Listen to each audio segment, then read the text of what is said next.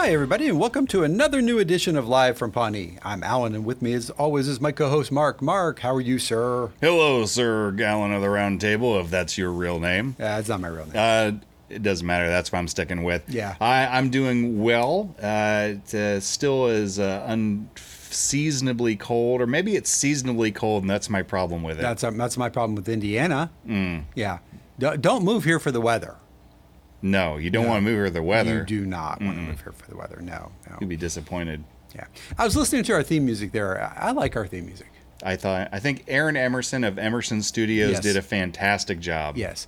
And his name's been mentioned now hundreds of thousands of times for helping us do that music. So probably millions. Yeah. With all the downloads that we've garnered. Quite a bit. Yeah. So, yeah. But I like our theme song, and I also like the Parks and Rec theme song. But I think ours does a good job of paying homage. I agree. Yeah. So, hey, Mark, we're here this week to talk about Season 7, Episode 4, Ron and Leslie. No, Leslie and Ron. Leslie Let's get and this Ron. backwards. I think it's worth mentioning that you and I are actually still in the studio. We just recorded 7.3, William Henry Harrison. That's right. And because NBC did the back-to-back thing. Right, for a while, all the backs. We talked about. We're doing the same thing today. We're recording these back-to-back. So what I'm hopeful is that my mood improves, right? It wasn't good for 7.3. Like, I was not one of my favorite episodes. No, you didn't have a good mood. No. You were really. You didn't love it either, though, in fairness. No, but I was delightful. You were kind of grumpy. I'm always grumpy. So we need to make sure you. I've ungrumped during our break. They have a salve for that. We need to make sure you springboard out of the grump, and maybe into the harumph. Yeah. But you know. I have a feeling this is going to fare better. I think you may be on to something. We talked at the end of that episode about how you really can't have this episode without having that episode. And what we mean is in episode 3, the fight has culminated, right? It's at its zenith. And at the end of that episode, they have locked these folks, Ron and Leslie, or Leslie and Ron, if you get them in the right order, into a room and said, fix it. Yeah. That's basically what's going to happen in this episode. Well, right.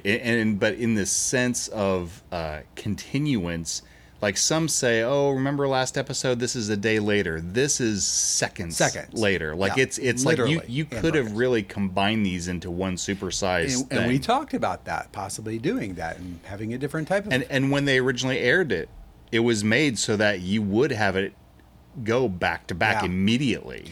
I looked at the Nielsen records for this, and sadly, viewership dropped in the second episode. And I was so disappointed by that because I'm like, oh man, the people who just watched the first one and didn't stick around for the second, like, that's sad to me because they didn't get the payoff. Yeah, you missed lightning in a bottle. You really did. So this episode, speaking of that, first aired on January 20th, 2015 at the 8:30 hour.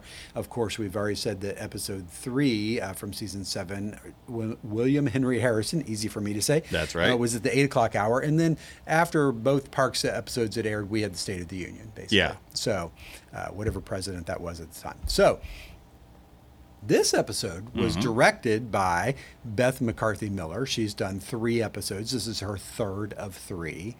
She's also worked on 30 Rock, Modern Family, Saturday Night Live. If I remember, she has like the distinction of being one of only like 2 or 3 female directors of Saturday Night Live in its entire 40-plus year run. Yeah, I remember you mentioned that. That's very impressive. So this is her last episode. We'll say goodbye to Beth after today and her golden megaphone. That's right. The golden pen goes back to Mike Schur here, though. So Mike penned this episode. And didn't surprise me. Didn't surprise me at all. This is his 16th of 17 official canon episodes. He also co-wrote at least the 2020 special. So, but we're getting toward the end here. I mean, I think that the numbers are apparent. Like, there's not a lot left. Right. So no, there's not. It's interesting to me to have this episode early in the season versus later in the season. So, but I'm sure we'll talk about that. Right. Certainly by the end of the run of the season we will. But Mark, I'll tell you what, let's get right into this. Why don't you get us into our synopsis? All right. Well, this is one of the few times that I'm going to say I will give us our synopsis. Yeah. We have an A story. Yeah, we do. Or, there we go. That is correct. Or maybe more grammatically correct, we have a story. A story. Yeah. Yeah. Yeah. So I thought, do I even want to come up with a title? And then I thought, not really. But then I thought, well, the brass will get mad at me. Yeah, but then I thought, I it's don't required. like the brass. But then I thought, well, Alan will get mad at me. And I thought, Yeah. I care even less what he says. But then True. I ended up making a title. It's not great. I made one too. So I said the final battle. nice. Okay. That's all I got. Yeah. Yeah. All right. me. Okay, so here's the synopsis.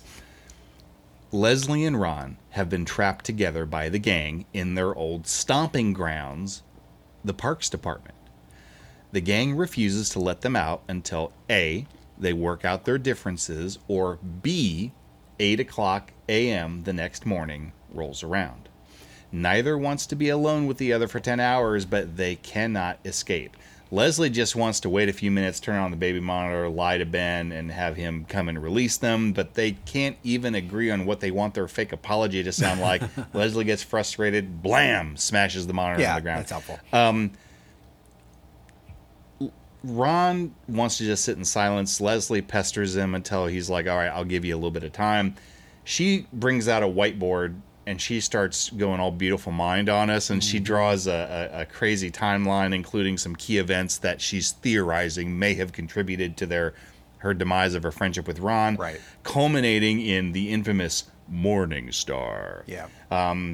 It's revealed. So we're going to finally figure out what Morning Star is. Right. Thank God. And it's revealed. There's more here, but at a very, very high level. Morning Star was an apartment complex that Ron's company was in charge of building, and he didn't tell Leslie about it. And one of the reasons Leslie was mad is it involved doing away with Anne's old house. However, Ron tells Leslie that's not the whole story. Intriguing Leslie, but then Ron says, no, time's up, I'm out of here. And he just goes into his old office and closes the door. Leslie starts pestering him outside of his office over and over until he's mad and he tries to escape again. I won't say how, but that fails as well. And then a couple hours go by and Leslie starts going even more beautiful mind. She's searching through all the documents and files and she's expanding the timeline and then she finds something very interesting. Something that may be the Rosetta Stone. Oh.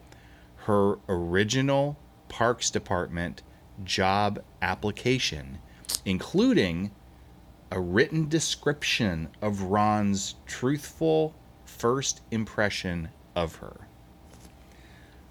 What will happen? What was Ron's real first impression of Leslie? Can Ron forgive Leslie for everything she's done to him? Is there a way Leslie and Ron can escape before 8 a.m.? Why did Ron really leave the Parks Department? Will Leslie and Ron ever be friends again? Stay tuned to find out. ... Nice job. Yeah, it's weird just to have a story. Yeah, a story. A story. Mine is an homage to the great Louis Gossett Jr. movie, Enemy Mine. That's a great movie. That's a great movie. That's Dennis Quaid. Dennis Quaid and Louis Gossett Jr. And you could have also said, what was the one Star Trek episode? Wrath of Khan? No. With Picard and the one guy. It always reminds me of Enemy Mine. Shaka and the Walls Fell, that one. Yeah. It's another Enemy Mine story, right? These two are stuck together and they have to either survive or work it out, basically. Right. That's what's going on here. So, did you do an AKA, Mark? I did. What'd you do? What'd you get? What you got? I said one of the times when Leslie is just trying to torture Ron into talking with her. Yeah. Because he's like, I don't want to talk to you. And she's like, I'm going to make you talk to me. And he's like, I don't want to talk to you. And he's like, I'm going to make you talk to me. And one of the things she says to him to try and goad him into snapping and talking to her is she says, I think wood is stupid and so does everyone else. You guys, Ron loves plastic. The look on his face is terrific. Yeah. Mine's a tip of the hat to the very end of the episode, which, no spoiler alerts, but it's, the classic, why does anybody in the world ever eat anything other than breakfast food? So That's a good one. Yeah, it's a great one. So, all right, Mark. Well, let's do it. I guess let's start breaking it down. All right. So our cold open starts off literal seconds, Ann Perkins, after the end of the previous episode. So we see that the gang has once again locked Leslie and Ron in the parks department to work out their differences. Hey, is he back there? He is back there. Hey, Robonstantine? Play our first clip, please. No.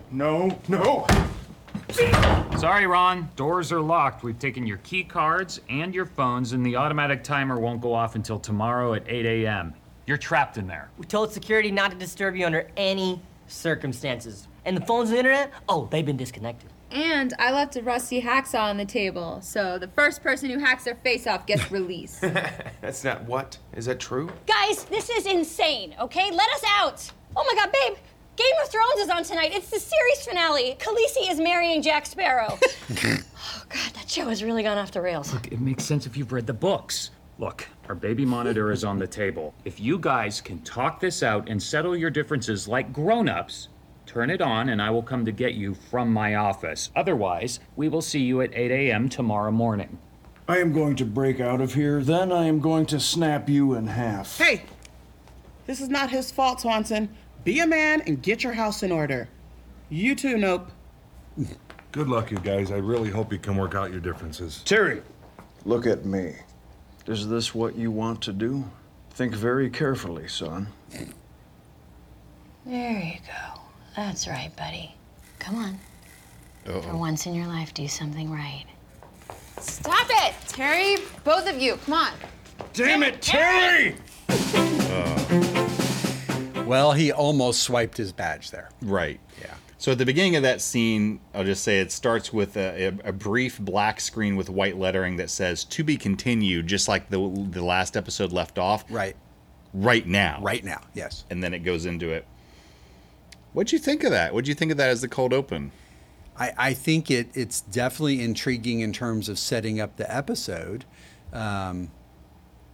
I mean, there's some small nitpicks I could have with, like, you know, why would they have key cards to this office, blah, blah, blah. But outside of all of that, this is interesting. Like, I'm anxious to see what's going to happen here. Of course, I knew and I remembered this episode. It's one of the ones that's hard to forget. But I remember the first time I saw this, I was very intrigued by, you know, are they going to kill each other? Like, because they're about as mad as I've ever seen two people be mad at each other. You know what I like the best about this? What's that? I like Donna. Oh, yes. Yeah, you know what? I've got a note on that for later. But yeah, man up, Swanson. You too, Nope. Yeah. Donna is one of the few characters on this show who I think could be unfazed by Ron's, I don't just want to say bravado, because I think Ron means what he's saying. But Donna is willing to, like, step up toe-to-toe and say, hey, no, that ain't happening. And if it's I'm not mistaken, she has done this before. To a lesser degree, but yes. So exactly. So, yeah, it is not Ben's fault. So this will be interesting. Yeah. Well, Mark, as reality begins to set in, Leslie goes into alpha planning mode, but very quickly has a hard time getting Ron to agree to her ideas. And it seems like for a number of reasons, we're going to be here for a while. We're going to be here for a while. So, like we said, we're still in the bullpen of the Parks Department. And we see a black screen with white lettering, 10:04 p.m. So we're still in the very early stages of being locked in here. And Leslie and Ron are desperately trying to think of a way out. Leslie finally suggests that they wait a few minutes, contact Ben with the baby monitor, lie to him about them making up, like, you know, adults. Yeah. And Ben will, of course, let them out. Now, on paper, this seems like a good plan. But unfortunately, as I mentioned in the synopsis, Leslie and Ron at this point can't even agree on the lie that they're going to tell Ben to get out. Like, each one of them wants to say something that makes themselves look better than the other person. They just can't let it go. They cannot. And in a fit of frustration and perhaps not thinking clearly, Leslie goes, bah, and grabs the baby monitor and blam, smashes it on the floor. So now they're stuck. Yeah, Ron's like, well, what if we have an emergency and have to get out of here? I did not think that through. She did not. Well, we jump forward a few minutes, and we're still only a couple of minutes into what will assuredly be a 10 hours of isolation for these two. And it turns out that even some of the most classic evil interrogation techniques will not work on a Swanson if he chooses to be stubborn. Yeah, we're still in the bullpen of the Parks Department, go figure. We see a black screen with white lettering, 10:36 p.m., so about a half hour has passed since the last scene. Seeing as they are now trapped without any hope of an early release, Leslie suggests they try to talk about their issues and walk through their problems. Ron, on the other hand, simply wants to sit there and do nothing. Leslie tells Ron, "I bet I can make you talk." Ron scoffs at this. Oh, yeah. We then see Leslie engage in a series of torture methods, including A, softly but repeatedly smacking Ron on the shoulder over and over and over with the palm of her hand saying, "Talk to me, talk to me, talk to me, talk to me." B, blowing Ron in the face with a fan, making his big old Swanson mustache go everywhere while screaming, "Talk to me!" C, slowly dripping water onto his mustache with a plastic straw. I guess maybe this is the Pawnee version of whiteboarding. I guess so. Whiteboarding, waterboarding. Waterboarding, yes. D, leaning in and taunting him, saying things like my AKA, "I think wood is stupid and so does everyone else. Hey, you guys, Ron loves plastic," which that actually kind of bugged him. It did. I got to it. And E, covering Ron from head to toe in sticky notes, leaving a gap for his Swanson mustache and also writing his name, R-O-N, across his chest in differently colored sticky notes. It's classic. Yeah. It's very meme-ish, isn't Yes. it? Yes, but it's pretty good.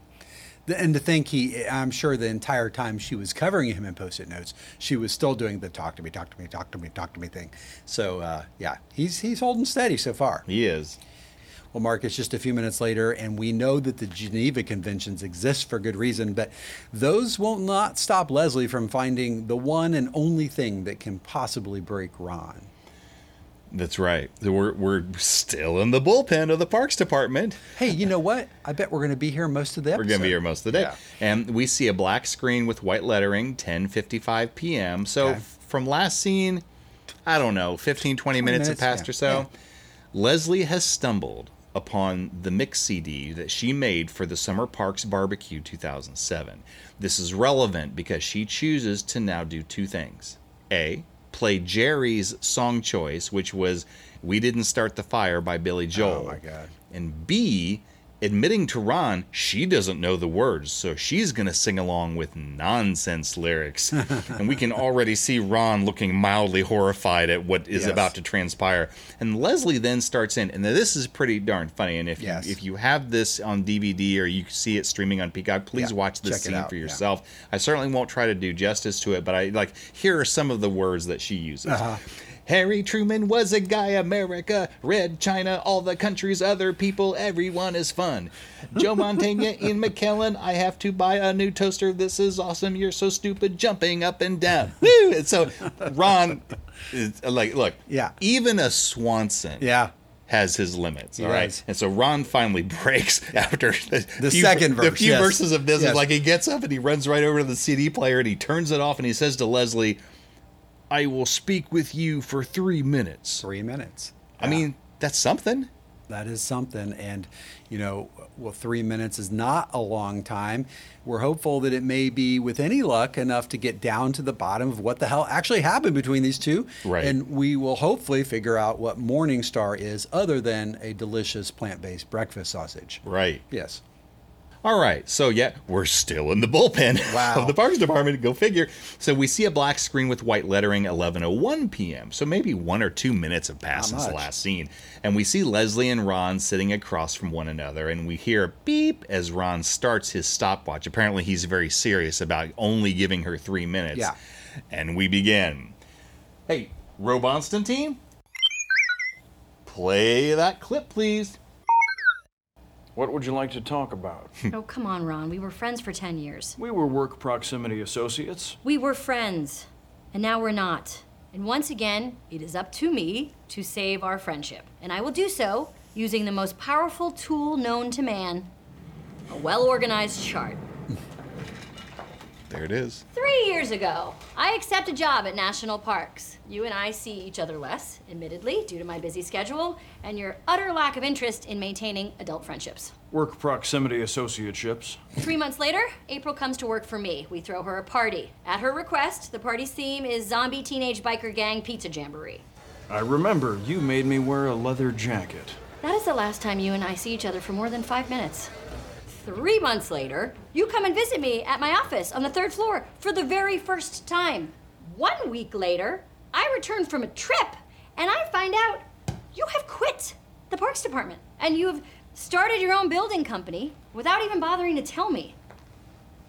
Oh well, I think to myself, it was only a matter of time. And then, 2 months after that, Morning Star. The final twist of the knife. Oh, for God's sake. I hear about Morning Star and I calmly saunter down to your office and attempt to have a rational discussion with you about it. What the hell, Ron? You're building your stupid building on the block next to Pawnee Commons? The park that I built from scratch out of a pit? This building is gonna ruin the views, you jerk, and you're gonna tear all the houses down? Yes. Anne lived there, Ron. That's Anne's old house. That's my best friend's old house. That was the house where I put on my wedding dress the night I got married. That is the house where April and Andy met for the first time. That is the house where Anne gave me my first ever smoky eye look. She hasn't lived there for 5 years. That's not the point. This building is a monstrosity. And what's it called? Morning Star? Oh dear, we live at the Morning Star. That's so posh and hibbly-fibbly-gibbly. The world needs apartment buildings. The park you built is nice and people want to live next to it. That's not the point. You knew that I would be furious, and you didn't have the guts to tell me yourself. Enjoy your new job, Judas. You tear down Anne's house. You spend the next 2 years cutting down trees and fighting zoning laws that I helped pass. Basically, spitting on everything we did together at Parks. That's not the whole story. What does that mean? It means what it means. That is not the whole story of why I left. No. Sorry. Your time is up. Wait. Well, why then? What was the reason? Ron, come on. Oh my God, you made a key? Ron, please don't. Come on, Ron. Ron, just talk to me. Ron, come on. See you tomorrow morning. Okay. Progress. Yeah, it's certainly a form of progress. Oh, I would agree. Yeah. Probably a few things that we should talk through. Yeah, so, like a lot of these scenes, they occasionally will show us flashbacks. Yeah. And sometimes audibly it's not obvious, but they will like flash back to April's going away party or her congratulations party or whatever. They flash back. I think you could tell that to where Leslie came into Ron's office, that very good building and development company, and said, what the hell? Right. And then at the end, so during this 3-minute time period, and Ron's like, so what do you want to talk about? Right. He starts whittling. Yeah. Now, you might think, oh, he's just blah, blah, blah. He's just doing it to pass the time. Yeah. Talk about woodworking Ron. He whittles a key to his old office, which works. Yes. Holy crap. And then he goes in there and locks the door with his wooden key. So he's locked in the office, but now he's created a place to be away from Leslie within that space, at least temporarily. I mean, on paper, that sounds good. But it's Leslie. He still can't really run because, that's true. It's not soundproof. No, her voice is coming through the walls. Right. That is true. That's very true. Okay, so we at least now starting to understand what might have happened. We don't know the whole story yet. I think we understand from Leslie's perspective. That's a great point. Yeah, why it's her POV. she feels angry, why she feels betrayed. So we know half of the equation. Yeah. Kind of. But you could see there Ron starting to maybe feel a little emotional about what's been unsaid so far. But beep, beep, beep, time's up. What are you going to do? I also will say that in the flashback, when Leslie's like, what the hell? How could you do this? How could you do this? Now, I'm not defending everything Ron's doing, but I did notice that even at that point when Leslie was railing on him, he said, the world needs apartments, and you built this nice park. You built a nice park. Yeah, I got People that too. want to live next to that. Yeah. That was kind of a nice thing to say, given that she was going to town on him. It was certainly an olive branch that she stamped on. I would agree with that. Yeah, I would agree with that too. Yeah. Well, Mark, once again, Leslie employs her interrogation skills on Ron until once again he can no longer take it and goes to extreme and explosive measures to escape. Am I right, Mark? Yes, you are. Still in the bullpen of the Parks Department, we see a black screen with white lettering, 11:55 p.m. So maybe another 50 minutes have passed. An hour, roughly. As per the end of the last scene, Ron is still locked in his office, thanks to his wooden key, with the window shades drawn. Right. So he does not have to share the space with Leslie. He does not have to look at Leslie, but it's not really soundproof. You can certainly hear her. Proves this by sitting right outside his office, and she's just peppering him with guesses as to why it is that he actually did leave the Parks Department. Right. Finally, Ron's just like, oh, screw this, and he decides he's had enough, and he angrily opens his office door, and he comes out into the bullpen, and he's looking for something, and then he declares victory. He held up what he was searching for, the partially diffused Claymore mine and detonator that Leslie gave him 10 minutes ago, and that we have seen numerous times on his desk. Yeah. His plan, I believe, is something like this. Yeah. I'll summarize. I like to cut through the haze because I don't like to get too complex. Put mine by door, explode mine, door go bye-bye, run out of room. Yes. I think that's in a thumbnail. That's a thumbnail view. Yeah. So it seems like a solid plan. Yeah. Unfortunately for Ron, things don't go exactly like he expects. So Ron hits the detonator button, and we see balloons and confetti pop out of the Claymore mine, and then the sound of a party favor being blown, accompanied by a cheerful 8-bit music rendition of He's a Jolly Good Fellow. Yeah.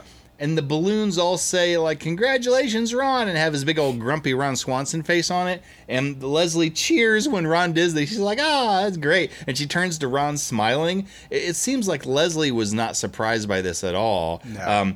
Ron, on the other hand, looks stunned and horrified. Leslie explains she gave him that gift on his 5th anniversary as parks director and told him it was a genuinely partially diffused Claymore mine, which it was. Yeah. But then Leslie filled it with balloons and confetti and such and tweaked it to play the music and etc. And angry that instead of an actual landmine, he had a toy on his desk all these years, Ron angrily makes his way back to his office, locks the door. I love the little thing that plays. It's like a Leslie voice loop, and it says, congratulations, you've done an explosive job. Oh, my gosh. Yeah. So Leslie. Yeah. Yeah. Well, and yeah, he does not like the idea that this toy has been sitting on his desk. But Leslie's equally, flabbergasted. Like, you thought you had an actual live landmine on your desk? I love the look on Nick Offerman's face of absolute abject horror that this landmine, which is a very reasonable thing to have. Sure it is. He's let little girls play with it before. It contained confetti. Horrible. Oh, my gosh. Oh, that's great. Well, Mark, we've seen over-prepared Leslie before, but in this next scene, it's kind of that plus a beautiful mind plus imitation game plus boxes and boxes and boxes of stuff. That's right. Still in the bullpen. Yeah. We see a black screen with white lettering, 1:57 a.m. So about 2 more hours have passed. Yeah. So Ron's been locked in his office. He's mad about that Claymore mine, man. Yep. But finally, after 2 hours, he opens the door and he walks out of his office. He's kind of looking around. He sees... Probably curious, like, what's going on? Yeah. She's been quiet. Yeah, the enemy is too silent. Yes. It's like, where did you go? He sees Leslie pouring through piles and piles and piles of papers and files and other documents. As if that wasn't bad enough, Ron looks at the whiteboard that originally contained her detailed but relatively simple timeline. So the timeline is still there, but probably has 50 times the detail now, with lines drawn everywhere almost in a crazy fashion, connecting things. Like, it looks like the scribblings of either a genius or a madman. Yeah. Leslie has gone all beautiful mind on us for sure. Ron, good God, woman.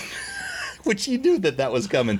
Leslie tells Ron very simply, this is all a code. She's going to break it. She then holds up a document sealed in plastic with a hazardous material symbol on it and tells Ron, this is the Rosetta Stone. This is my best shot. This is her job application from back when Ron decided to hire her, and it contains Ron's very first impressions of Leslie. This is the beginning of the whole shebang. And she's never read it. And she's never read it. Yeah. And she'd like, this is my best shot. This is my, this is going to be it. Yep. Leslie quickly opens it. She opens it up. She quickly reads it. And then looks up at Ron, and she's angry. She's angry because on account of, apparently, he only wrote 3 lousy lines. And Ron takes the document, and he reminds himself what he wrote, and he reads out loud, for our sake, too. Yeah. Leslie Knope is an absurd idealist whose political leanings are slightly to the left of Leon Trotsky. So far, so accurate. Yeah, that's pretty good. Yep. If we were to work together, she would undoubtedly drive me insane, and it is possible that we would murder each other. So that's 2 sentences. Yep. And then Ron stops reading and looks up at Leslie and gently tosses it back towards her. And Leslie said, "You forgot the last sentence." He said, "No, I didn't. I remember that part. It says hire her." Unfortunately, this nice moment is interrupted by a loud thud, which Leslie and Ron realize is another person somewhere in the building. So they go to one of the transparent windows and they see a janitor cleaning up in another room, and they yell and they scream and they pound on the glass and they're trying to get his attention. But unfortunately, the janitor is listening to music through headphones and is rocking out to Shania Twain's "Man, I Feel Like a Woman," completely unaware of them. So close, yet close. so far. So close. Mark, the whole Shania Twain thing, like, that's just such a classic moment from this show. Yeah. Can we just play that little clip? Just that one little part of this? Yeah, sure. I get my buddy back here to. Thank you. Robonstantine, play the little Shania Twain clip, please. Did you hear that? It's a person. It's another person. Hello! Hello! Janitor! Hi! Hi, we're trapped in here! Hey! He's doing his thing.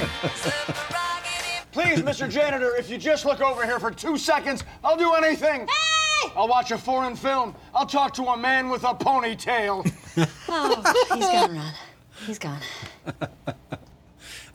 That's so good. I mean, that's how desperate Ron is. He will talk to a man with a ponytail. Right. Yeah. You know, there's 3 interesting things about that. I'm glad that we played that. Yeah. Thank you, Robonstantine. Because there's 3 things about that I want to kind of make note of. The room where the janitor is, that's Brendanowitz's old office. It is. Also, at 12 minutes and 10 seconds, you can still see one of the question mark stickers that Leslie made. No, really? Yes. Oh, my God, that's great. So go to 12 minutes and 10 seconds, and you see on the wall by the janitor, there's a question mark. These are the ones that April put up that Leslie had made, right? Yes, absolutely. It's a person. It's another person. I see it. It's right there on the Indiana sign. Yep. That is terrific. Isn't that nuts? That is nuts. Yeah. And then the other thing, and I had forgotten about this. I read this online, I think. So, you know, the janitor's rocking out to Shania Twain. Classic. This is the same song and maybe the same janitor as did the exact same thing in the season 3 episode 16, the season finale, Lil Sebastian, and he interrupts the moment of silence with the Shania Twain song. Very funny and a nice callback. It's a great callback. Yeah. It's the little details that when they do these things, they just pay off for those who have been paying attention. Absolutely. I love it. It pays to attend to the details. It really does. Yeah. Well, Mark, before we were rudely interrupted by Shania Twain and the janitor, we were making some progress. And in this next scene, we get back to it and hopefully have a breakthrough and blow the doors off this thing. You see what I did there? I do. Yeah. You're funny with the humor. We're still in the bullpen. So we see a black screen with white lettering, 2:24 a.m., and maybe another 25 minutes have passed or so. We see Ron sitting stoically on a table, arms crossed, while Leslie lays on her back on the floor, feet up on a chair, a report covering her face. Finally, Leslie point blank asks Ron, "Why the hell would you even hire me?" Yeah. And Ron says, "Well, it was the interview." And Leslie says that makes no damn sense because on account of Leslie recalls, she says, this is how the interview went, Ron. What happened is you asked me, Ms. Nope, I have one question for you. What do you believe the role of government is in America? And together, Leslie and Ron pieced together how the rest of the interview went. So it was something like, according to Ron, Leslie blathers on for 10 minutes about social safety nets and honest governance and improving lives. Basic nonsense. Yeah. And then Ron tells her, everything you just said is basic nonsense. Good day. Apparently, then Leslie got angry, says, excuse me, sir, but I disagree. And then apparently really told Ron off, which makes present day Ron chuckle, remembering that Leslie called him something like a heartless thug. And then Ron in present day goes on to tell Leslie, you were tough and honest, and you stood up for what you believed in, even though it might have killed your chance to get the job. I would rather work with a person like that than with a milquetoast yes man. Yep. And we then find out Leslie sent him a thank you card, which is also in the file, by the way, where she apologizes for calling him a heartless thug. So there you go. And then she apparently also included some homemade brownies at that point, which Ron recalls were damn good and possibly the real reason that he hired her, Probably, of course. yes. Excited at this, because it does seem like they're making a little bit of progress here. Excited at their progress, Leslie pushes Ron a little bit more to work with her on this. Come on, Ron, let's just bring it home. Bring it home. And Ron just finally says, no. He starts to balk. He's like, look, enough's enough. Playtime is over. I'm getting out of here once and for all. Marches over to the fire alarm, pulls it. Now, on paper, this seems like a solid plan. Sure. But unfortunately, the fire alarm makes the sprinklers go off, but there's no alarm. Yeah. Apparently, April had been pulling it so much the fire department disconnected it, which I find very funny and funny. a little horrifying. A little horrifying, yeah. The scene ends with the two of them just standing there in silence for a few moments with water pouring down on them. Great. Yeah. I think the thing that set him off was the last thing that she guessed, which was 2 years ago you found out you were a quarter French and had a nervous breakdown. Oh my God! Can you even imagine? Yeah, there's no way in hell. Sacre bleu, right? Yeah, and stuff. And some baguettes. Well, Mark, after a quick towel off, Leslie and Ron have a chance to get back to it. And at this point, hopefully Ron will realize that he has almost no other viable option with Leslie other than, just to give in. She's in pit bull mode. Yeah. And there's nowhere to go. So we're still in the bullpen. We see a black screen with white lettering, 3:37 a.m. So maybe another hour and 15 minutes have passed. The water has long since stopped pouring from the sprinklers, but everything is still kind of relatively wet and drippy. Leslie is now she found some dry clothes. She's now in a gray hoodie and sweats that she found somewhere. Yeah. For Ron, apparently the only dry clothes he could find was Craig's yoga outfit. Hey, Robonstantine? Play the clip. Thank you. Ron, I found some towels. You okay? Oh, wow. Wow. Apparently, Craig is studying yoga. These are the only dry clothes I could find. Well, you look great. I feel extremely angry. Oh, come on. Stop whining, you big baby. I've seen you with your eyebrows blown off. Yep. I've seen you without a mustache. Yep. I've seen it all. There's nowhere to run, Ron. You have tried every possible means of escape. There's nothing to do but talk. What happened to these workplace proximity associates? Spill it. You left. Then a month later, you took Terry with you. Yeah, well, we needed a mindless factotum, and he's the best there is. Amen. Then you took April.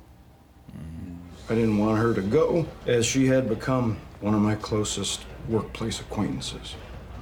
But your offer was too good to pass up, so I didn't try to stop her. Then Tom left to run his business, Donna left to run hers.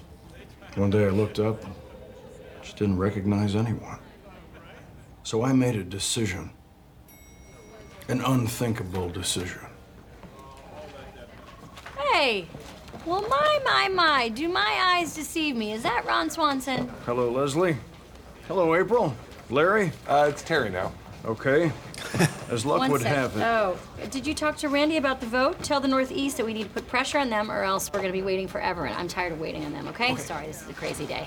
So, what's up with you big lug? Nothing important. Just thought you might want to have lunch. Tomorrow? I would love to. It's been too long.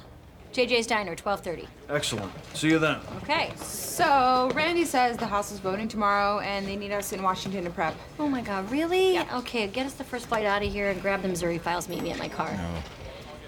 Hey, babe, I gotta go to Washington. Can you pick up the kids? Oh no. Ron, I stood you up for lunch. You did, yes. I waited for a while, but it was pretty easy to figure out what had happened. Your life seemed pretty hectic.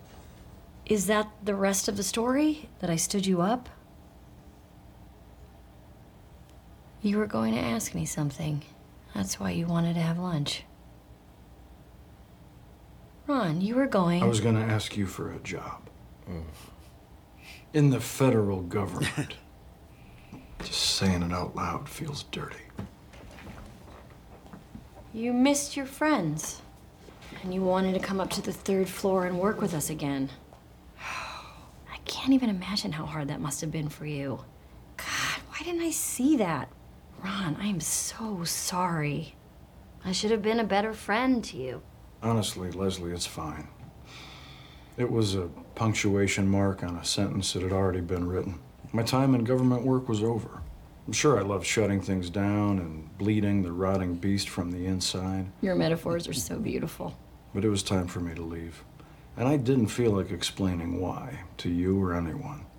Everything that happened after, the fight we had, not giving you a heads up when my company took on the Morningstar development and bulldozed the nurse's old house, I do regret that. I had a good run here.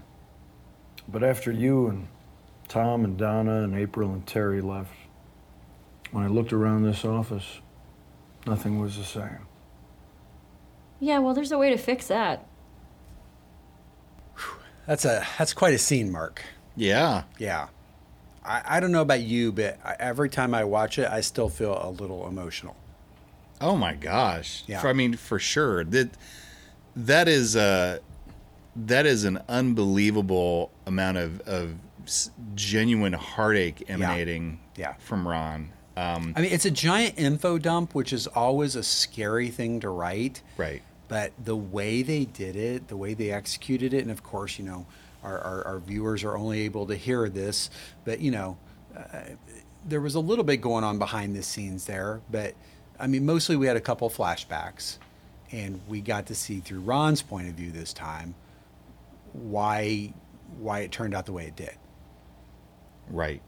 I think the part that got me the most is they established that Leslie stood him up. Yeah.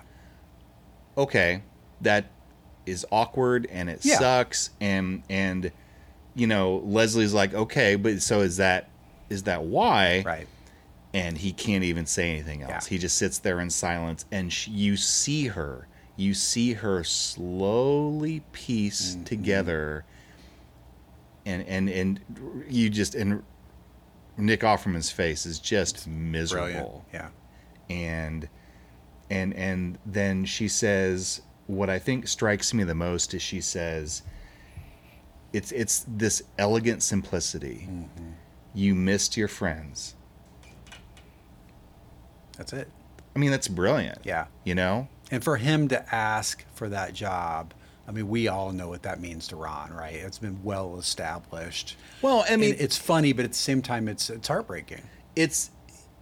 Yes, it's funny because it's a Swansonism. But right. if you put that aside for just a second, this is at the core of who he is. Absolutely. And it is in danger of being warped because he wants this or misses it so badly. Yeah. And I think only for Leslie and a few of these other people, like April especially, would he even do this. I think you're right. Yeah. And then he didn't have the chance to. Like, it just, that's yeah. Right. It's all very unfortunate, and you kind of now understand why it happened, but man, it's still hard to listen to, you know. Well, and I also love. I mean, this whole scene is brilliant. Yeah. But I also love Ron's final statement, which, you know, Leslie feels so bad when she, and then Ron says, honestly, Leslie, it's fine. It was a punctuation mark on a sentence that had already been written. I highlighted that one. That's like, wow. That's writing. Like, bravo, right? Yeah. Mike Schur at his best, for sure. Yeah. I don't know if I have anything else to say about that scene, but that's far and away my favorite scene of the entire episode. It sells the premise. It's powerful, and to say it packs a punch is an understatement. Yeah, it's a big understatement for sure. Well, Mark, I think they've pretty much had a breakthrough, or I think we're both saying that. And this next scene is kind of a, it's a little while later, not much, but there's a montage going on here. And can you walk us through like what's really happening? Because there's really no sound other than music. Absolutely, man. So yeah, we're still in the bullpen. Black screen, white lettering. It now says like 5:44. So actually, from the start of the last scene, it's been a couple hours or so. Yeah. And this is a really, really nice scene, but it's a bit hard to talk through, but I think we can do it. So as you said, this is essentially a montage. Now, visually, we see Leslie and Ron cleaning up the office, and they're putting things back the way they were when they worked there. They're hanging stuff up on the walls, moving furniture back to where they remember it, stuff like that.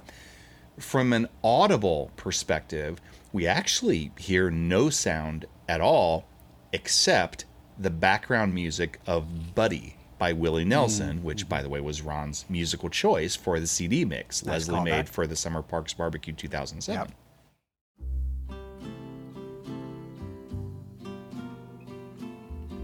Laugh with me, buddy. Although we hear no dialogue, and in fact we hear no other sounds, we can clearly see Leslie and Ron clowning around, laughing, smiling, having fun, enjoying each other's presence. Working together as a team, too. Yes. Yes. It should also be stated for the record, they are also drinking. Yes. A lot. A lot. I really do. We also see several tips of the hat to old times and old episodes, including but not limited to the simple yet powerful picture of bacon and eggs that Ron used to keep hanging in his office. Feeling lonely. And the look on his face when he hangs it back up. Just joy. Loves it. Pure joy. Yeah. And also, something that really touched me, the mural they all collaborated on in the Camel. The Camel. Yeah. Which I always thought was a very underrated episode. Yeah, and we've talked about that. We have. We actually saw that. We saw that. It's a diorama. Is basically what it is. Yeah, you're right. Yeah, we saw that later in another episode as a callback, and here, these many years later, it's even more powerful. Yeah, so absolutely. Yeah. Well, Mark, it's a few hours later now, and it's down to the last minute or so of their incarceration, and the gang shows up to see what carnage might have occurred from the results of this gambit. Alan, I think we made it. We see the front of City Hall with white text at the bottom that says 7:59 a.m., and then boom, it changes to 8 a.m. Inside, we see the gang hesitantly approach the door, and like they're not. Yeah. Maybe a little scared, like they're not exactly sure what they're about to see. From their perspective, they hear Billy Joel's "We Didn't Start the Fire" playing, and Leslie is singing more nonsense lyrics. This time, however, it's not driving Ron crazy. In fact, he's actually joining in with his saxophone. Anyway, Leslie and Ron are very drunk, and they're happy, and they're rocking out, and they're completely oblivious to the gang coming in until they mention something. They've lost track of time. This wasn't at all what Ben expected, and he is very surprised by all this, although definitely pleasantly so. I think everyone's pleased to see them getting along. Yeah. Yeah, like just genuinely happy to see it. So, and they're being silly, and it's fun to watch. Yes. Yeah. And also a nice comeback from, I mean, I love the serious scenes. Yeah. They're powerful. They belong there. They can't be matched. Yeah. It's nice to get back to a little bit more lightheartedness. Yeah. You kind of have to. I mean, yeah. You can't stay there forever. No. So, gosh, I can't imagine. Well, Mark, it's finally to the point where we have our kicker, and it's just a few hours later in the day, and you can clearly see that Leslie is still feeling it as she tries to get back to work, despite the events of the night before. Right. Yeah, finally. I would have got home, but not Leslie. Finally, we come to our kicker. It's now, as you said, it's sometime later that morning. We cut to the 3rd floor of City Hall when we see April come into Leslie's office. Leslie is seated at her desk. She's cleaned herself up for the most part. Yeah. Like she's wearing a professional outfit. Right. For example, she's also drinking water and wincing. She's clearly suffering from a hangover. Why? Yes. Robonstantine, play us out, sir. Hey, I moved our meetings to tomorrow because you are drunk and hungover simultaneously at 2 in the afternoon. Yeah. Good call. Also, you have a visitor. No, whoever it is, I have zero interest in. Hello. Run! Oh. Run! We just spent 12 hours together, woman. Don't care. I have 3 years worth of hugs to force upon you against your will. I have a small object for you. Call it an official peace offering, I suppose. Wow. This is very sweet, but you do realize I gave you this picture 6 hours ago. The frame is the gift. When my company took on the Morningstar development and I realized it meant bulldozing Anne's old house, I salvaged her front door. Then I stripped off all the terrible paint and lacquer. People really don't know how to finish wood properly. And I made it into this frame for you in the event that you and I ever... Ron, you big, fat, giant sap. That seems unnecessary. Love it. But I feel bad. I don't have anything for you. I mean, for the first time in my life, I am presentless. How about you buy me a meal?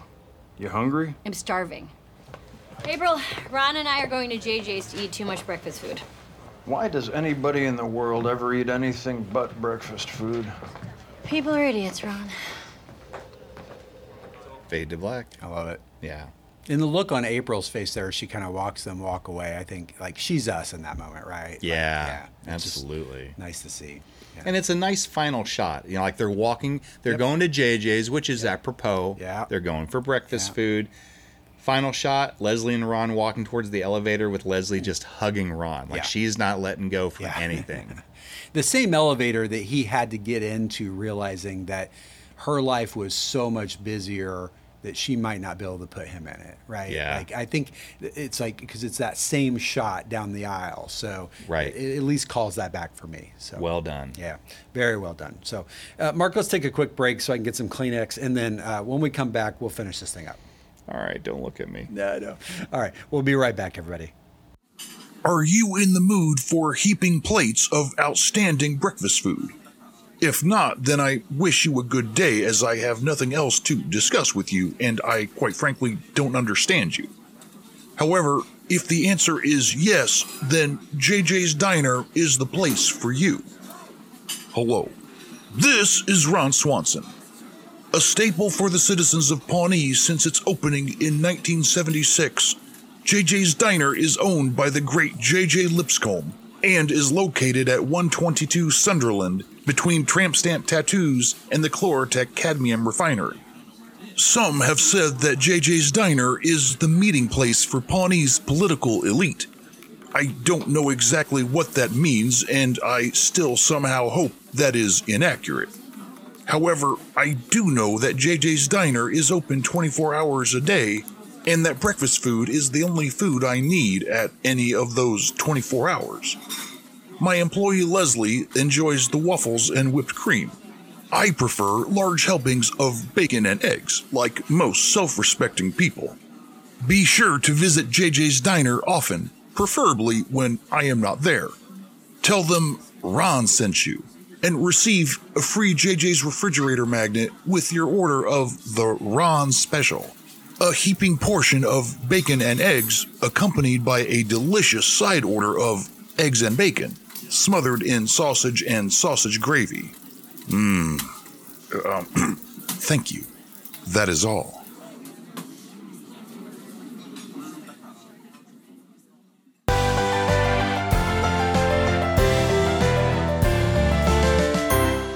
everybody. We're back. I think I've composed myself now, Mark. I think I can get through this as long as we don't talk too much about what we just talked about. So, all right.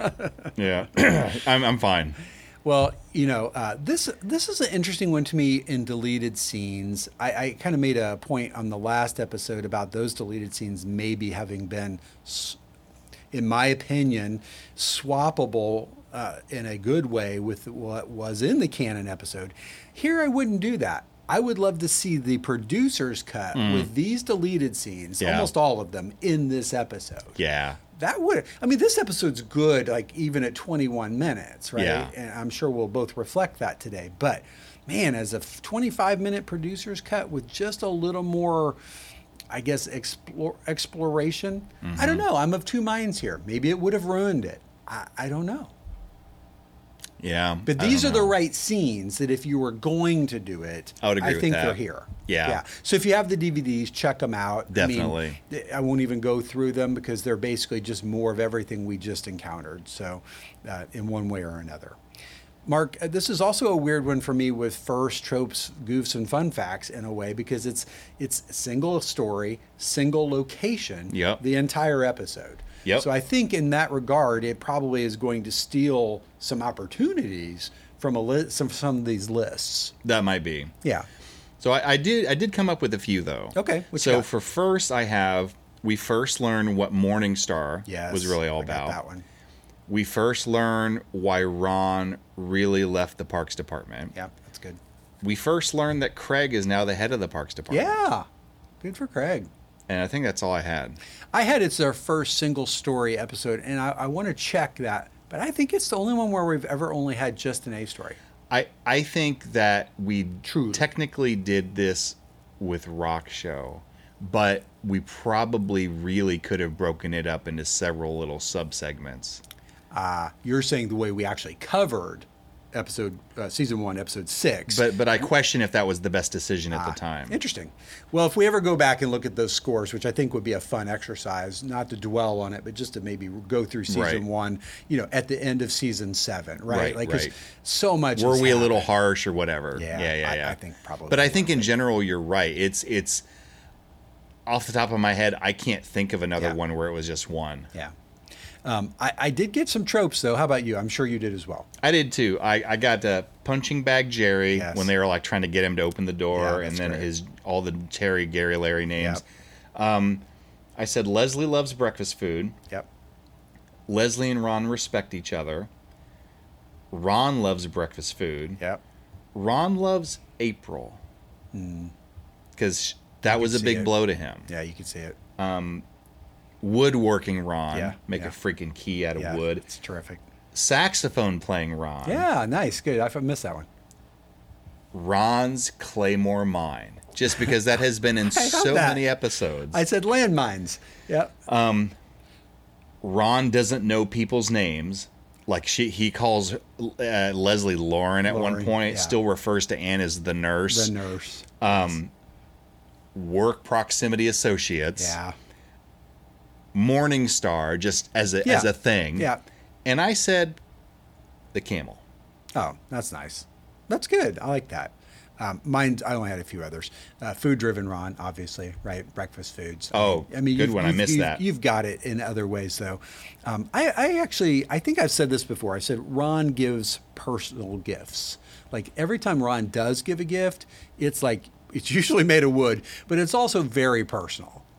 Right, the gift he gave to Chris, the memory box, the frame made of Anne's front door. Like I just think when he does go out to give a gift, it's a good very gift. Thoughtful. It's a very thoughtful gift. Leslie's maybe the queen, but he's no slouch. That's true because even hers, even though she gives so many, they're all very thoughtful. Right, but you're right. He's up there with Leslie in this one. And then my last one was overprepared Leslie, like. The chalkboard, the whiteboard, the beautiful mind, the beautiful mind sequence. I love calling it that. Yeah, right. It's all terrific. So, goofs. I read an interesting one online. Did you have any other than that one? I had one that had to do with the alleged number of years Anne lived in the house. Is that it? No, this is a little different. What's yours? So basically, at a certain point, this is when they're still kind of arguing. Yeah. And I think that they He says Anne hasn't lived there in 5 years. Right. Yeah. And that's not accurate because I mean if you think like, okay, you went forward in time 3 years, Right. but basically it was just a matter of months prior to that jump that Anne had left. lived at her house before she and Chris left. That's a good point. So it's probably, closer to 4 if that. If that, probably less than 4. right. So it is nitpicky, but I just noticed that and thought that's a little bit of an exaggeration. Interesting. That's all I had. Well, the one that was online that I kind of thought through and thought was worth mentioning because I think it's right is another math problem, and it's that Leslie in the flashback sequences, especially with that party, the goth party for April, she would have been very pregnant with the twins, or the triplets, excuse me, and yet they don't show her as a pregnant person in those clips. Oh, I thought that's interesting. That's interesting. Good eye to detail. It's forgivable to miss that, but it is, I think, officially a continuity error. Right, So, right. how about fun facts? I talked about a few fun facts regarding when the janitor was cleaning, which was kind of fun. I said them at the time at the scene. There was a kind of a cute one, like regarding the use of "We Didn't Start the Fire." So number one, Jerry chose it for the Parks and Rec mixtape. The song is sung by Billy Joel. Billy Joel's ex-wife is Christy Brinkley, who plays Jerry's wife, Gail. That's great. And also, just as it's an interesting thing, The Office and Parks and Rec are so alike in many ways, and they have the same showrunners, blah blah blah. But the "We Didn't Start the Fire" was also parodied in The Office by Dwight. Oh, yes. In the episode "The Fire." Sure. Yeah, it's written by William Joel. That's right. That was his line. That's right. Yeah. We already mentioned, I think you mentioned this, but so in season 2, episode 20, Summer Catalog, right. Leslie says to Ron, "Why would anyone eat anything other than breakfast food?" And Ron replies, "People are idiots, Leslie." And in this episode, they flipped They that. inverted it. Yeah. Very, very nice. That's terrific. Yeah. We talked about how the camel was visible, which is just a really nice touch. I really like that. Yeah. When in the flashback where Leslie comes to yell at Ron in his office, like, "What the hell, Ron? You Why?" mean speak to him calmly.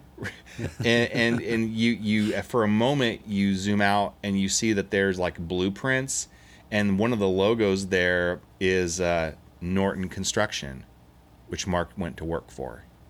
Oh, that's terrific. So presumably Ron has hired his architectural firm to help on Morningstar. Right. I love that. That's terrific.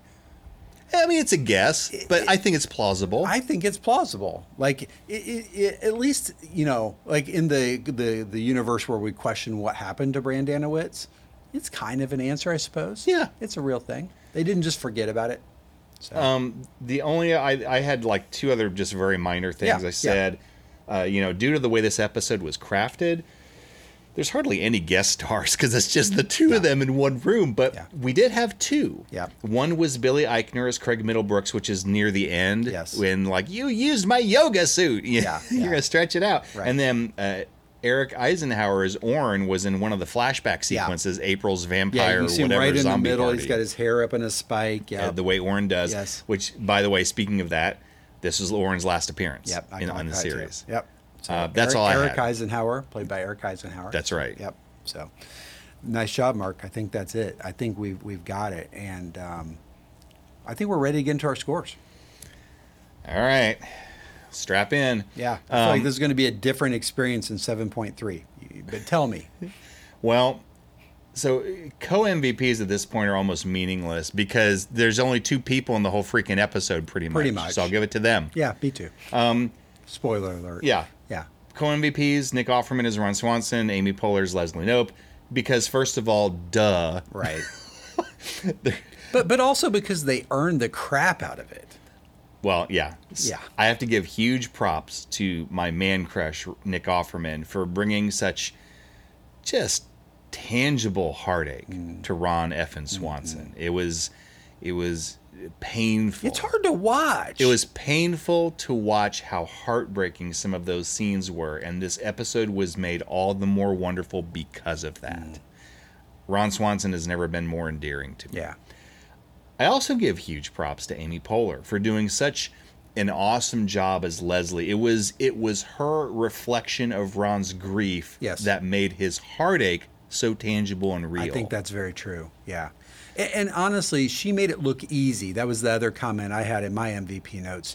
She just made it look easy. And I think Amy can do that. Yeah. And you almost forget how good she is. Yes, I agree. Yeah. And I already mentioned this as like one of my call outs, but I'm going to say it again just because the way that she slowly fills the silence gaps when she and Ron have their big scene, and she's putting it all together as we watch the miserable visage of Ron's face.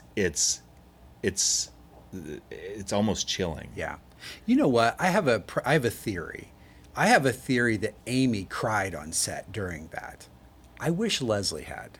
Not like bald, but just broke just a little bit. Because Ron's there. He's at it. Oh, and yeah. I honestly believe that if Leslie saw Ron at that and is having this epiphany, thank you, she would have broke. Like there's no way she would have held it together. No. So I feel like that was a tiny missed opportunity, but that's probably one of my only complaints about this episode.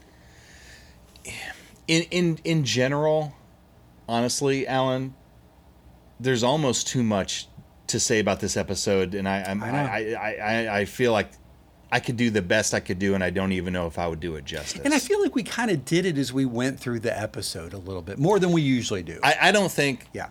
I don't think there's any other two characters that could carry an entire episode on their shoulders alone. Leslie and Ron had to be the ones to carry this, and they did a spectacular job. I love Adam Scott, but I don't think a Ben Leslie storyline could have done this. No. Mm-hmm. The payoff was huge. We actually, we've talked about, and this goes back to one thing I said that just really got me.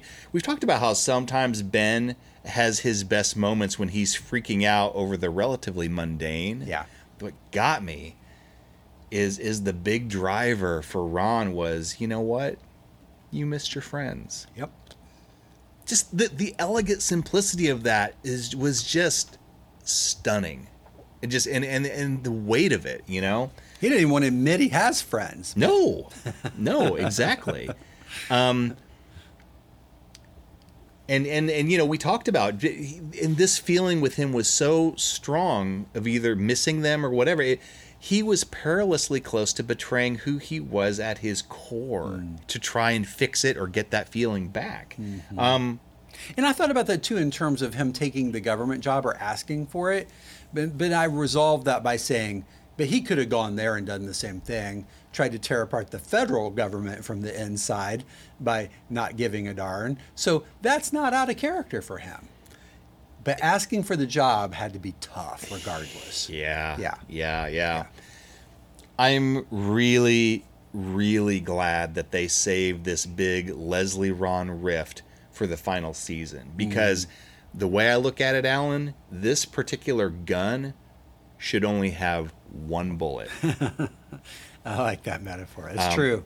Leslie and Ron's freaking relationship is so important to this show that messing with it more than once would have been dangerous, I think. And I don't think this would work a second time. No, I don't either. And I think these 3 episodes, 3 and a quarter, if you want to take the last piece at the end of season 6, to get to this moment, this has been hard to watch them fight each other. Yeah. Hard. And I wanted to make one mention here. This is something that I just thought was interesting. For me, this is Mark's opinion. For me, there's only one other scene in the entire series that hit me with the feels even close to this that's worth mentioning. And I'm referring to the kicker, the last scene of season 3, episode 12, Eagleton, when Leslie surprises Ron with a very sweet, very well thought out birthday surprise party. Yep. Quiet evening alone with his favorite foods, his favorite drink, his favorite movies. Mike Schur had said in that was his favorite scene in the show, bar none. And Amy Poehler had said, this is so sweet. It's an example of how important it is to Leslie who she works with. It's just as important as the job itself. Right. And Rashida Jones praised it and said, I just bawled when we did our read-through. I mean, really powerful stuff. And I remember I gave in my Mark rubric, which we all know is flawless, Sure. I gave that ending scene on its own 2 extra points. 2 points, I have never done that. Yeah. I guess the tired point I'm making here is that Leslie and Ron's relationship is very valuable currency. Yeah. And when it's used well, like in Eagleton, Yeah, that's a good point. or here, it pays off in ways that nothing else can match. It's a great point. I'm shutting up now. Here goes the Mark rubric. All right. Base score, 5. Masterpiece. I'm not even going to go on about it. But I'm going to go on about it. I'll tell you why. Yeah. No, I'm not. Actually, I will say this. There have been episodes that were out and out funnier than this one. Oh, God, yeah. There's never been an episode that gives you the feels more than this one. I think that's true. Absolute masterpiece. This has the most emotional depth of all the Parks and Rec episodes. I'm going to give 1 point for a great job by Nick Offerman as Ron Swanson. And I'm going to give another point for a great job by Amy Poehler as Leslie Knope. I'm going to give a half point for what I call the Morningstar combo. Getting resolution to the whole Morningstar incident. And really, I mean, also just from an interest and plot perspective, this is like a little mini mystery. Like, well, you've got me hooked. What is this? Yeah, what is this? We got the payoff. I'm going to give half a point for what I call the full circle combo. There were several ways that I know we've talked about it several times in this episode. There were several very nice subtle callbacks during the whole episode, including but not limited to Leslie's question mark stickers, janitor rocking to Shania Twain, the mural that they made in the camel, the bacon and eggs poster. Why would appropriately faded bacon and eggs poster. Yeah. Right. That's, again, it's the attention to detail stuff. Yep. Ron's Claymore Mine. Yeah. You know, why would anybody eat anything other than breakfast food? I mean, the list just goes on. Yeah. Brilliant. Yeah. I'm going to give another half point for what I call the Ron Leslie combo. There has never been, nor will there ever be, a more clear indication of why these two have always been and will always be at the heart and soul of this show. I'm going to give half point for humor reasons for the Ron torture combo. Yeah. All the things that Leslie does to try and torture Ron. The episode's strength is its huge emotional impact, but that's freaking funny. That was funny stuff. Yeah. And I'm going to give one final point for what I've called before, and I'll do it again, the bookend combo. The introduction of Leslie and Ron getting locked in together, plus the wonderfully sweet ending with Leslie and Ron walking away, hugging each other, going to JJ's Diner for a long overdue breakfast. Yeah. Final score, 10. Suck it. I make no apologies for my score. This, I said it before, I'll say it again. This is a masterpiece. And not necessarily even in a haha sense. Yeah. And you know what? I think this was really well written. I could even see if someone were to choose to make the argument there are episodes that are as well written as this, if not maybe a little bit better. But what this episode does better than any other episode is give us the payoff for this cancer that's been eating away at the foundation of this show, but purposefully. Yeah. The relationship between Leslie and Ron. It gives you the feels and spades. And this, for this emotional depth, it's a pretty damn bold move for a sitcom. That's my review. 10. Over to you, Alan. Rock the scuba. All right. It's tough. I mean, here's if I chart, and I've already said my MVPs are the same as yours, so I don't have to even cover that again. We've already said why. If I chart my emotional reaction to this show, obviously it peaks at the end where it should, right? Right. I still feel like how I feel about it at the beginning. And not just the emotion of it, but how I feel about the story, about the behavior of the characters, even the writing to a degree. There's just something slightly missing. And for me, like, as I look at it, like, I want to give it a 10. I'm so close to giving it a 10, Mark. I really am. I'll go out on a limb and say, make this a producer's cut, with the right, including the right scenes from those deleted scenes, and I'll give it a 12. Like, it's just, I'm that close to giving it a 10 now, but I gave it 9.5. And I can tell you this, if I watch it again tomorrow and we come back and we record this again, let's not do that, by the way, maybe I'll give it a 10 then. I think it's one of those days. You're saying that this is as close as it could possibly be to a 10 without you actually deciding to give it a 10. Yeah, like a 9.99. Like, it's just, there's that one little element I feel is missing, or a rough edge at the beginning. It's just like a rocky start, but then, man, it just gets good. And I watched it again yesterday and had the same response to it.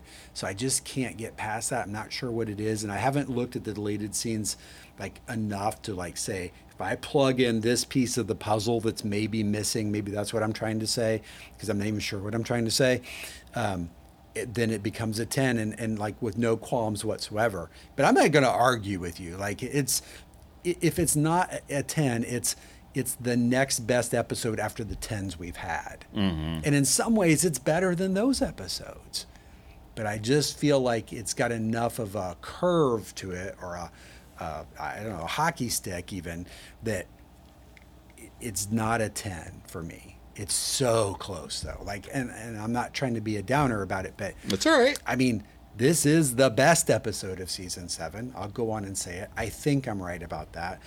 I could be wrong because I haven't watched the rest of them again yet on purpose.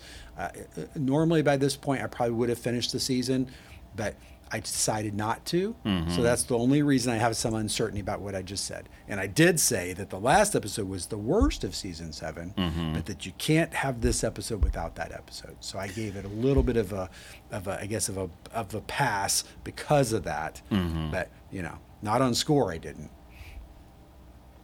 Do you think, just out of curiosity, I respect what you said. You don't agree with it, but you respect it. For me, I can't give this anything other than a 10, just because I've never experienced anything like that. It's like, I think, okay, fair enough. You know what? If we were to break this into categories, like funny, emotion, writing, acting, I mean, it's probably going to get a 10 in most of those, especially emotion. In fact, I'd get in trouble and lose my parking spot for giving it a 15.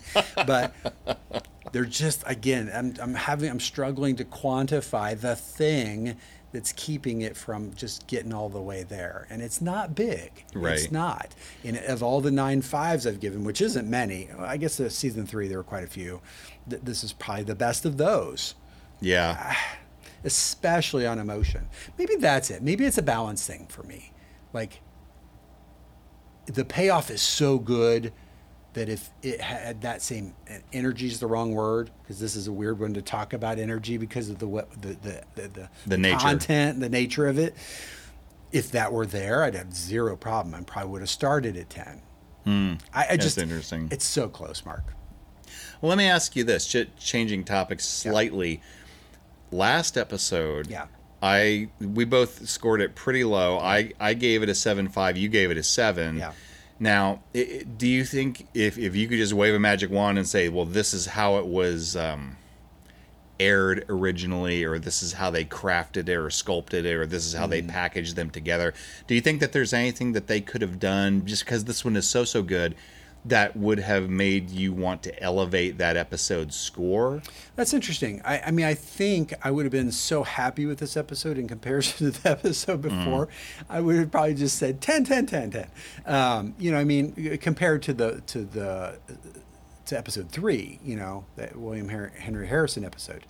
Well, and I'm thinking specifically, and actually this may not be a fair comparison, but like the season 6 premiere London, right? So that's a double-sized episode, right? Similar to this, and I feel like those halves worked very, very well with each other. They did. Now, I think if you pair these, 3 drags down 4. Unfortunately, I think I agree with you. Yeah. I think for the sake of 4 being the unbelievable powerhouse that it is, it had the cheese had to stand alone. It did. If they had tried to combine them together, I kind of made the opposite point a little bit at the end of our review of season 7.3, that, by adding this to that, it would have made it a better episode. And that's certainly true. but that would have detracted from this episode. I agree. As a standalone. So they did the right thing. And maybe if the show just started just slightly differently, I could have been right at a 10 the whole time. I don't know. I'm going to have to think about that one. Fair enough. Yeah. But again, I mean, I think it's easy to say this is a top 5 episode. They did something special here. Absolutely. This is lightning in a bottle. They don't replicate anywhere else. Even in the best episodes in season 3 and 4, we've given 10s and even a 10 and 6. Like, those are really good episodes, and they deserve the 10s they got. This is different somehow, though. Yep. Regardless of the score, it's different. I agree. Yeah. Yeah. Yeah, I think that's true. Wow. I don't know about you, Mark, but I need a nap after that. Yeah, me too. Yeah, that's... And here we are. So we're sitting at episode 4, season 7. We have 8 episodes to go. That's right. And we know that the last episode's kind of a double, so you could call it 9, but we're going to cover that as a single. Right. And mostly we're going to record our episodes like they aired. Right. When they did a pair, we're going to review as a pair, release them separately like we did here. Right. But on the same day, we're going to record them. Right. We had mentioned today that we're recording our review of 7.4, but we're actually still in the studio from having done our recording of 7.3, and we thought that was apropos because it mirrors how it was originally published. That's correct. And we're going to try and continue that pattern. Yeah, because we're interested in what NBC did and why they did it. Right. And I want to see what impact it has on our coverage, basically. Right. Yeah. Me too. Yeah, Well said. It's exciting. So, all right. Well, thank you, everybody. Thanks for sticking through. Go out. If you haven't seen this episode in a while, go watch it again. I dare you to not get emotional. I know. Yeah, I agree. Absolutely. So great job, Mike. Great job, Amy. Great job, Nick, and the whole cast and the whole writer's room. So excellent episode. And I'm looking forward to the next one. Yeah, which is season 7, episode 5, Grizzle Box. Grizzle Box. Yeah. So we're back to the Grizzle. So the Grizzle Stone, so to speak. That's right. Yeah, because we still haven't resolved that. No. Interesting. All right. Well, we'll Here see we what go. happens. Strap in. All right. Thanks, everybody, for listening, and we'll see you next time. All right. Bye, everyone. Bye, everyone. Live from Pawnee is a copyrighted production of the creators. Copyright 2020. All rights reserved. Original music was created and performed by Aaron Emerson of Emerson Studios. Clips are used under fair use doctrine for the purpose of commentary and parody. Please see our website at livefrompawnee.com for more details or to contact us.